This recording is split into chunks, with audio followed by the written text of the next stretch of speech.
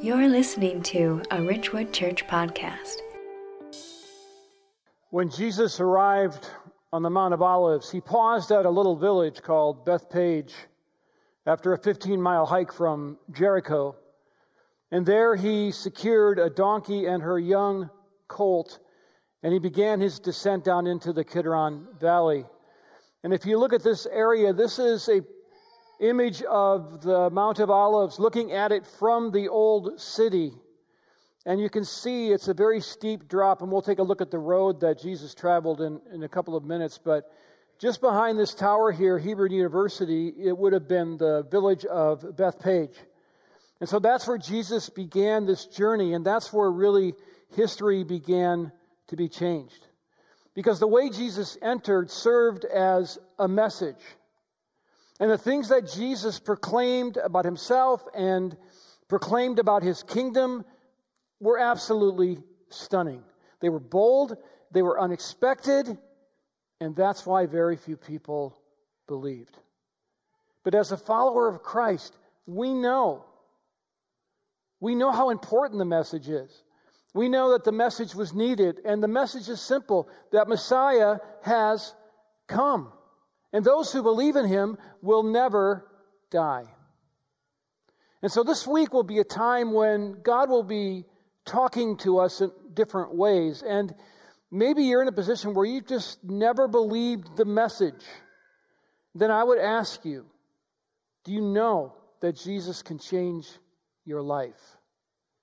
That Jesus can offer you eternal life? If you don't believe that, open your heart to what God might have for you. And if you do believe it, maybe you want to be open to submit more fully so you can experience more of God, more of his joy, more of his contentment that he's offering. Because Jesus is so worth it. And on this day, he was announcing himself as Savior of the world. And that's why this announcement changed everything forever. And so we're going to track with this narrative, and we're going to do it in the book of Matthew.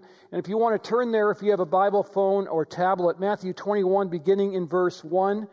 We use the ESV version.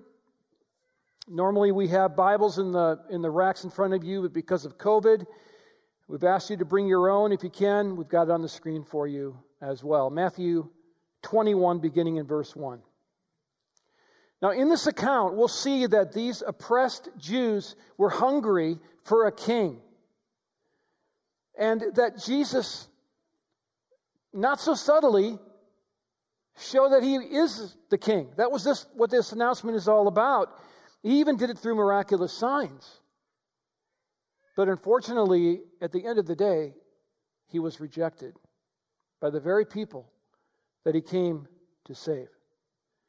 So Matthew sets the scene here in verse 1. Now when they drew near to Jerusalem and came to Bethpage, to the Mount of Olives. And that image of the Mount of Olives is so important because it's no coincidence at all that that's the place that Jesus began his journey. Luke 19 tells us that's the place where Jesus stopped and turned and he wept over Jerusalem. The Bible tells us that this is the place that Jesus ascended to his Father when his ministry was over. That's according to Luke 24. And the place where he's likely to return in John 6. So it's a very important place, both historically and prophetically. And his return, of course, will be the climax of this story. And I want to just give you hope that he is coming back. That part of the story is the return of Christ. He will take those who believe in him with him forever. And that's the hope of the believer. And as Christians, we know that sometimes life throws curveballs at us. Maybe you've heard the word cancer, or you are experiencing the loss of a job, or you've experienced a broken marriage, other estranged relationships.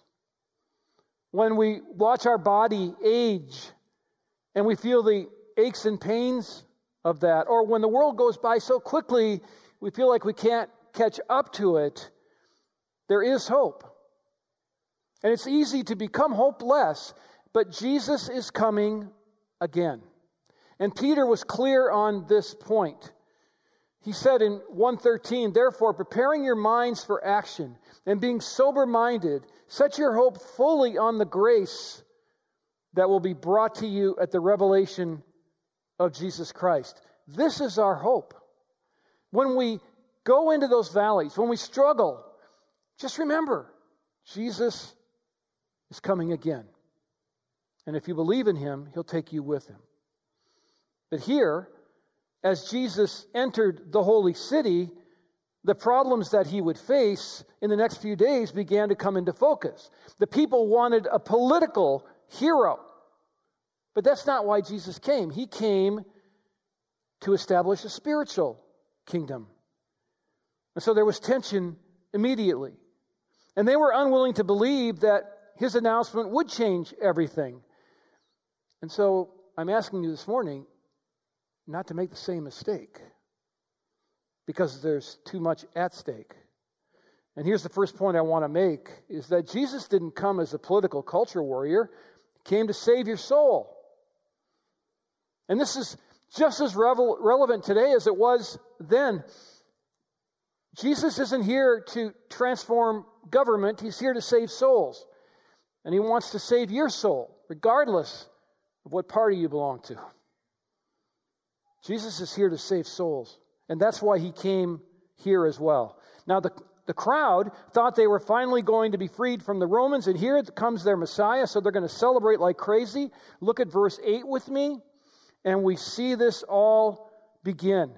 Most of the crowd spread their cloaks on the road, and others cut branches from the trees and spread them on the road. And the crowds that went before him and that followed him were shouting, "Hosanna to the Son of David!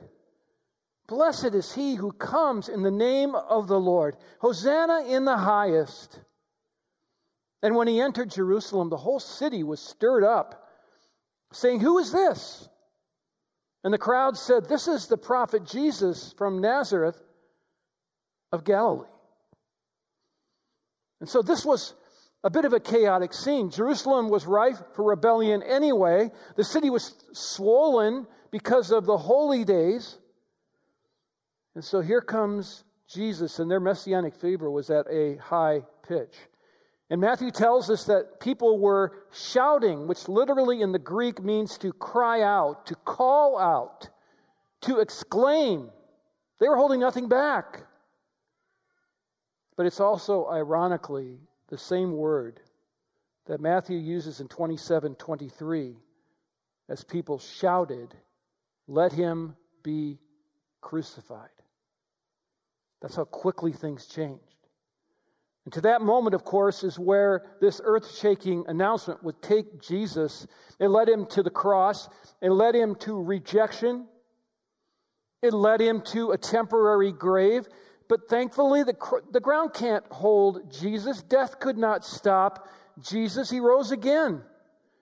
And he ascended, and he is the King of the universe. And he lives today, and he's working in our world. And his kingdom changes everything forever. But you can imagine what it would have been like to stand along that roadside in this loud and chaotic scene. They were shouting, "Hosanna." That was a cry for deliverance. It means save us. The people in the crowd connected Jesus with the messianic prophecy in Zechariah that was written in 586 BC. So they knew all about that. Messiah was coming, and they threw garments in front of him and palm branches and sticks and whatever they could find, which is a sign that they believed he was a king, at least for the moment. They were hungry to be saved. They desperately wanted to be out from under Roman oppression. And they thought Jesus was going to be the one to do it, but they were wrong. Because that's not why Jesus came at all. He is on a spiritual mission. And he's on a spiritual mission to penetrate your heart and mind as well. And he wants to free you from the bondage of sin and death. And the question is, will you let him? Are you open to that? Are you listening to God? And Jesus didn't shy away from this mission. He had an important announcement to make. And that leads us to the second point, that we see in this narrative, and that is, it really doesn't matter who culture paints him to be. Jesus is Messiah.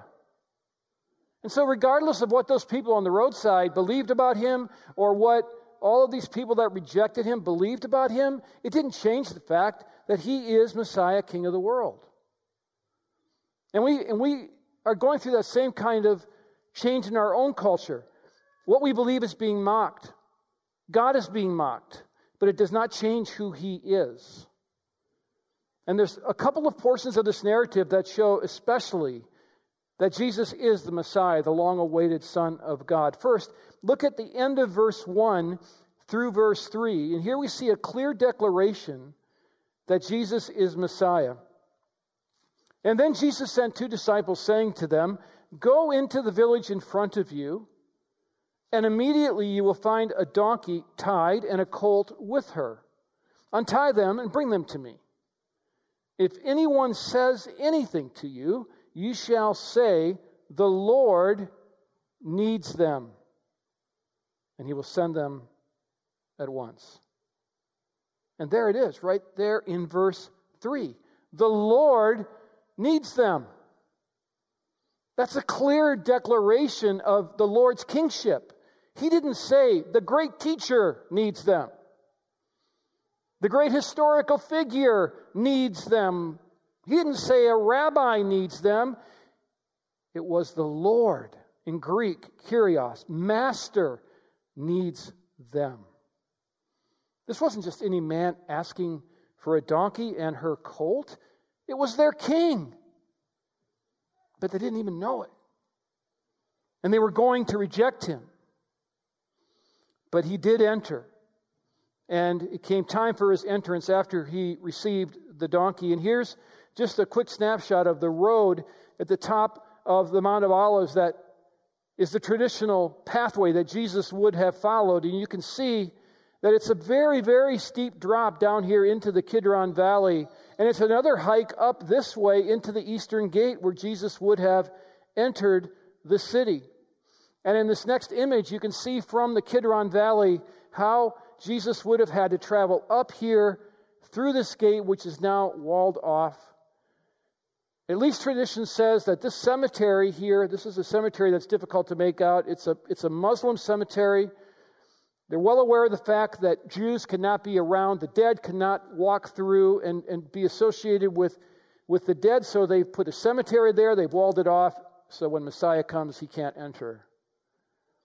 But down here would be the Garden of Gethsemane. And it wouldn't be long till Jesus had to reverse his route when he was arrested and come back down into this area to pray. And that's how fast things began to turn.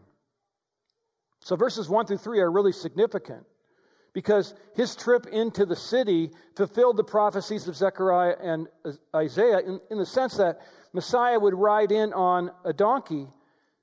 And this really helped us understand the nature of the Lord's kingdom because he could have chosen to ride in on a horse, a white horse. This is what kings did. This is what generals that had just had victory did. They rode in with pomp and circumstance. Not Jesus.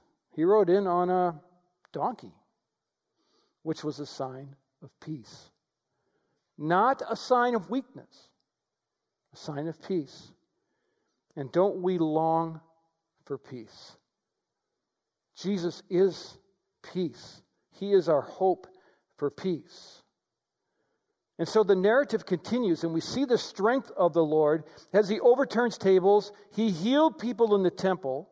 And then, interestingly, he allowed children, just like the ones we saw in those beautiful videos, to affirm his amazing announcement. Look at 15 through 17. But when the chief priests and the scribes saw the wonderful things he did, and the children crying out in the temple, "Hosanna to the Son of David," well, they were indignant. And they said to him, "Do you hear what these are saying?" And Jesus said to them, "Yes. Have you never read, 'Out of the mouth of infants and nursing babies you have prepared praise'?" That's a direct quote from Psalm 8. He's looking at these religious leaders, and they're being all indignant. How dare you children speak up here in the temple? And Jesus looks right at them and said, you've never read this? And then Jesus then entered the temple area. He would have seen shops that sold items needed for sacrifice, like animals and oil and wood. And the money changers in these shops converted standard Greek and Roman currency into this temple currency in which a half-shekel tax would have been paid. And much of this activity was dishonest, taking advantage of just worshipers that were coming during the holy days. And Jesus hated that, and he drove them out. But it wasn't a random event. Interestingly enough, the purification of the temple was also a part of this announcement, because there was a Jewish expectation that Messiah would do exactly this.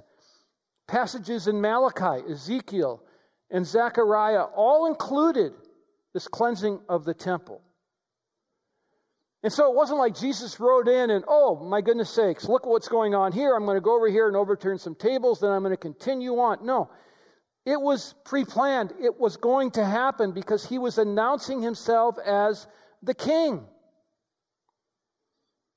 But even after all of this, most refused to believe,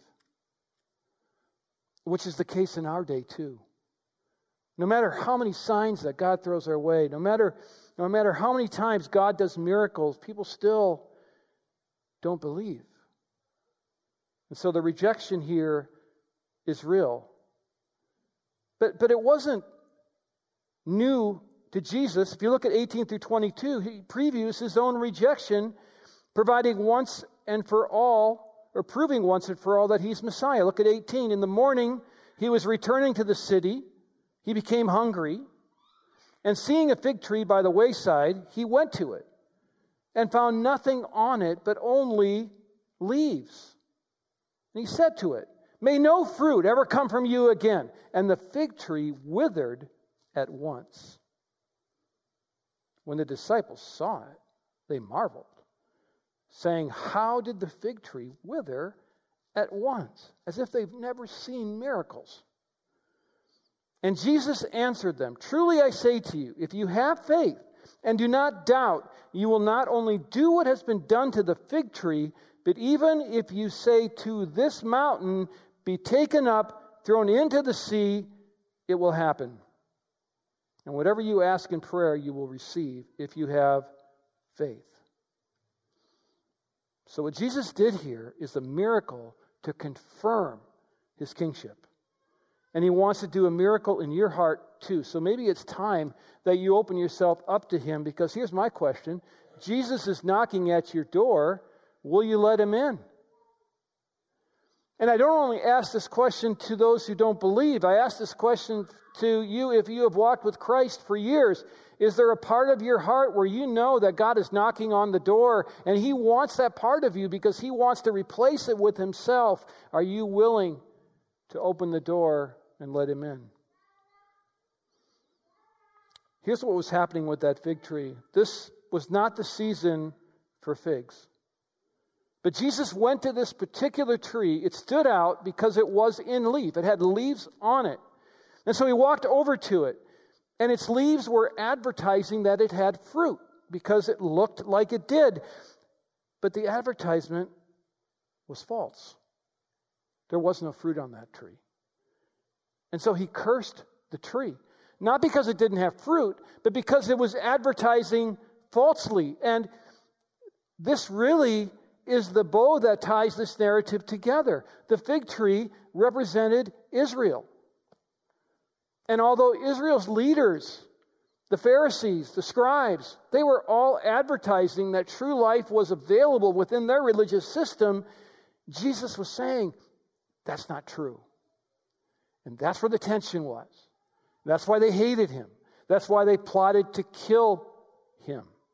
Because he is the only source of life. He is the only source of blessing. And it's so much like the world we live in. The world is like the fig tree. It advertises fruit, and we want to chase after it.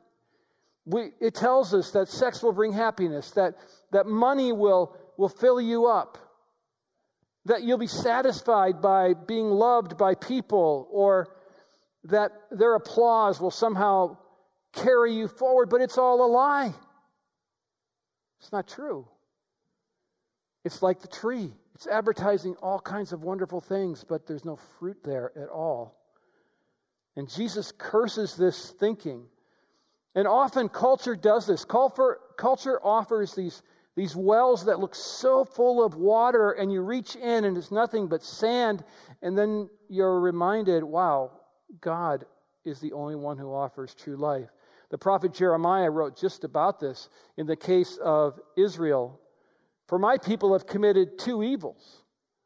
They have forsaken me, the fountain of living waters, and hewed out cisterns for themselves, broken cisterns that can hold no water. So not only did they forsake God, who is the source of real water, they went and made up their own way, and they came up with nothing but sand because there's no water there. And I think back to when they carved out the idols, when Moses was up on the mountain. We often do that. We aren't going to wait for God. We can do our own thing. We can find a way to make our lives mean something, and then we realize, no, we can't outside of God. And so Jesus is the author of true life, but he would be rejected by Israel. I don't want you to make the same mistake. I want you to open your heart and your life to him, because he is the Son of God. And he came as king, and for his trouble he was crucified on a cross for the sin of mankind, but he rose from the dead, and he's alive today. And he can work in your life. Because here's the truth of the matter. Sin has separated us from God, and we cannot be reconciled to God on our own. And that's why Jesus came. He didn't come to overthrow the Romans. He came to reconcile men, women, and children to God. And that can be done by simply repenting of sin and receiving forgiveness of sin and giving Jesus control of your life. Then he can give you eternal life, and he can help transform you into the person that you long to be. And that's what the Lord's journey was all about. We tend to focus so much on the palms, and we focus so much on the shouts, but what we sometimes forget is this is the beginning of Jesus' road to the cross. And that's what this week is all about. But it's also the road to the open tomb. When Jesus came there, the people were hungry, and they wanted a Messiah. They really wanted a Messiah, but not to become spiritually richer. They wanted a Messiah to free them from Roman oppression. And just like many in our culture, they just want God to make their life easier. And if God could do that, well, that's all the better. The problem is there was this word attached to what Jesus called people to do, and that's called sacrifice. Sacrifice and discipleship are the same thing. And so he announced himself as king. He was the one that they waited for, but they didn't believe, and they would kill him in a week. The human heart, fickle. But no matter what they say, no matter what our culture says, Jesus is the king. Jesus is the Son of God. Jesus is the exclusive way to salvation. And that will never change, ever, because that's a timeless truth. And Jesus proved it by withering a fig tree. And maybe he's saying to you, you're chasing after false fruit. Like it's advertised, but it's not there. So when are you going to turn to me? When are you going to come for real living water? You see, Jesus rode in as Messiah because anyone who believes in him can have eternal life. And that's what I want for you. And that's why the moment of this announcement changed everything forever. So what I'd love to do is just take a moment between you and God in the quietness of this room and think about this text. Think about what Jesus was offering. Think about that idea of false fruit, of dry wells, of God knocking on your door. What is God calling you to do right now? Let's just take a moment and pray silently where we are, and then I'll pray.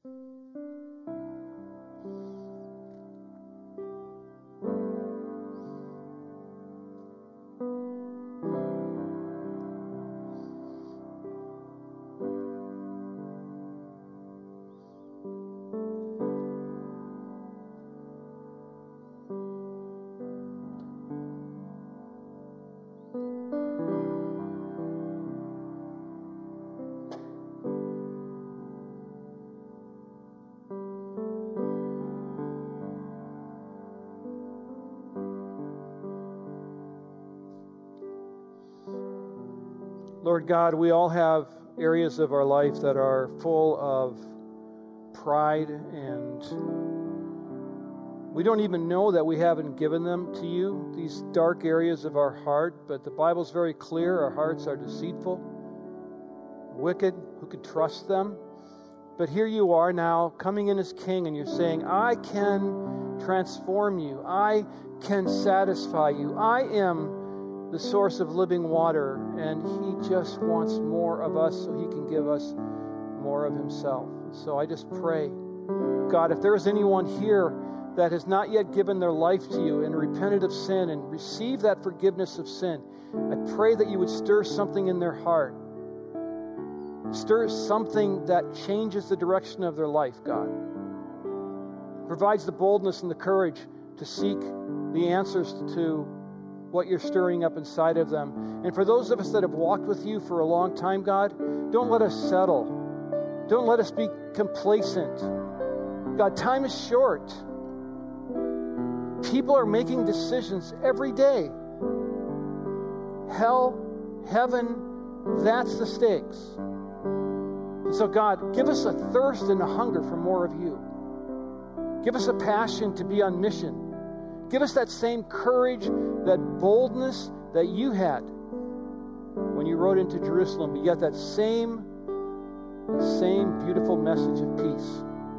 And so that we do it in an honoring way, God, and we follow you and we shine a light to the world. And I pray this in Jesus' name. Amen. Thank you for joining us on the Ridgewood Church podcast. For more faith-based resources or information about Ridgewood Church, visit us at myrwc.org.